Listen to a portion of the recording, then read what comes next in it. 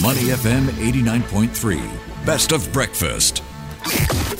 Mind your business, only on Money FM 89.3. Good morning to you. It's Wednesday and welcome to Breakfast with Lindy Fu and Ryan Huang. Ryan, as our global population continues to grow and then resources become increasingly scarce, we hear about a lot of different alternatives in terms of food, right? Sources of protein has become more important than ever. Both of us have tried this before, alternative proteins. And I think this is an emerging field that is becoming more important as we try to find new solutions to problems that we have. Like you pointed out, we are facing a shortage when it comes to food, and also how we face a lot of these challenges, including disease outbreaks, optimal breeding conditions, and efficient feed management when it comes to farming some of these animals that we want. And then, if you think about it, it's going into the area of insects now. We've got crickets, you've got much more going on. So how do you handle this new dimension when it comes to farming? That's right. And the more farms we have, the more important it is to manage and monitor all these insect populations on a large scale. And that is presenting significant challenges in this sector. So we were going to be finding out more from Mikhail S. Zeldovich, co-founder and chairman of Entoverse. That's a Singapore-based startup that delivers AI-driven digital farm management solutions to help farmers manage insect farms more efficiently in this fast-growing sector.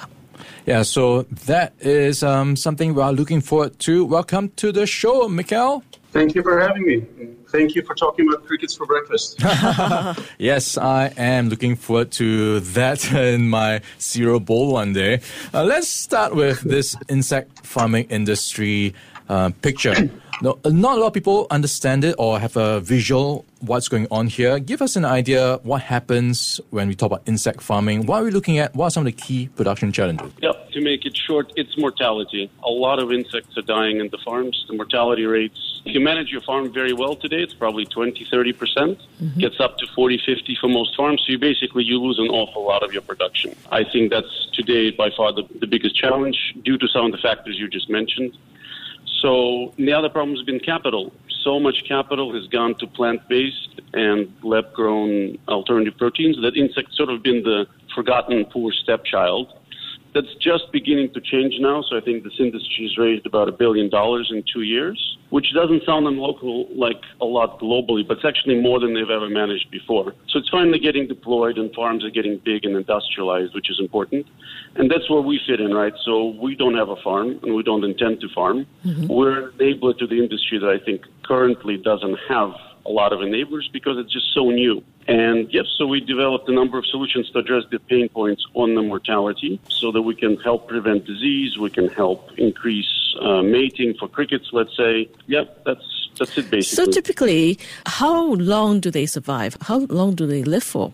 Well, depending on the species. So if you look at black soldier fly larvae, their life cycle is anywhere between 8-9 days to 2 weeks.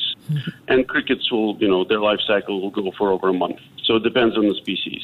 Now, I'm not sure if you could hear me before because I understand there was an echo. But so there are two industries really, right? One is for human consumption. That's crickets and increasingly grasshoppers. And then you have these black soldier fly larvae and mealworms that are meant for animal feed, but they're also a waste management tool. And so the industries are quite different and the species are quite different.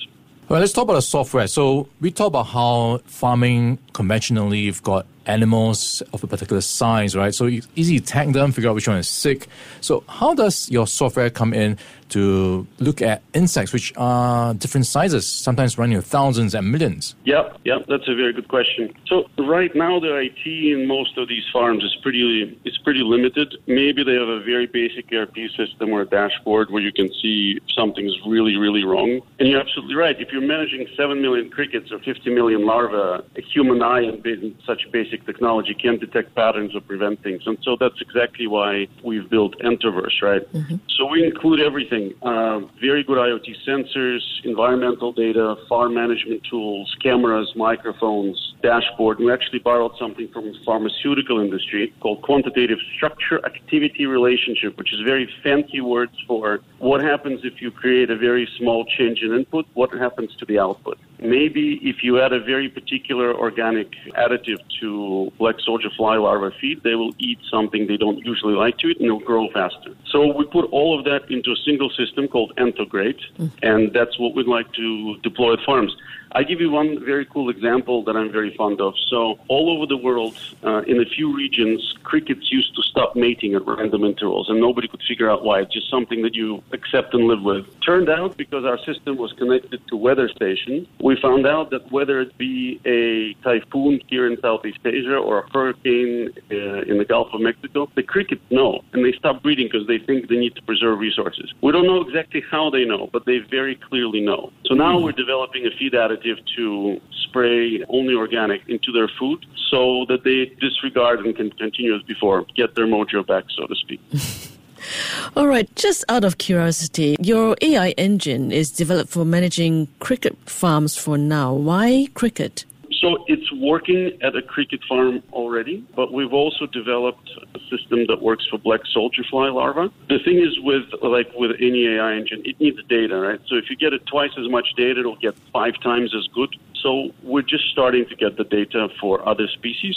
So we work at a farm in Vietnam called Cricket One, which is, I think, probably in a few months is going to be the world's largest because they're building an expansion, and that's going quite well. But we've also worked at the University of Bandung with black soldier fly larvae, got some very cool results. And we're just starting to work with a local farm here in Singapore called Ento Industries that also breeds black soldier fly larvae to process organic waste. We think that this has a great future in Singapore because not that much organic waste in the country today is processed. I think this is a very good, both business-wise, I think it's very good for the country to process more of it. So yes, we're very excited to work with them. We're hoping to work with a couple of more farms in the next year or two. Absolutely. All right, when it comes to business models, how does the software work? Is it on a recurring basis that you have to subscribe to, or is it a one-off? What's the business model for your AI solution?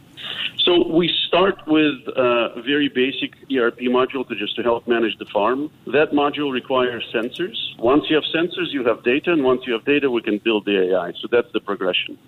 So we believe that the SaaS model is best, software as a service. So we offer that as a basic solution to the farms. And then all the farms are going to have different modules that they're going to want to add on top of it. So cricket farmers, for example, will want to have an audio module where we listen to the sounds that they make. The sounds tell them, I'm hungry, I am thirsty, I'm too hot, I'm too cold, I want more food. A black soldier fly farm is not going to be making any sounds, so we can't hear anything. So they're not going to want the sound module. They might want an intruder detection module. As for single housefly makes it into a BSF farm, lays eggs. In Europe, you'd have to throw out the entire harvest because it's a contaminant. So maybe what they want is a video module that catches a single intruder fly laying eggs. And then we can decide, I think, based on complexity and the size of the farm, how much we would charge for these additional modules. All right, we've been chatting with Mikhail Zedovic. He is the chairman and co-founder of Entoverse. Stay with us on Money FM 89.3. To listen to more great interviews, download our podcasts at moneyfm893.sg or download our audio app. That's AWEDIO. Available on Google Play or the App Store.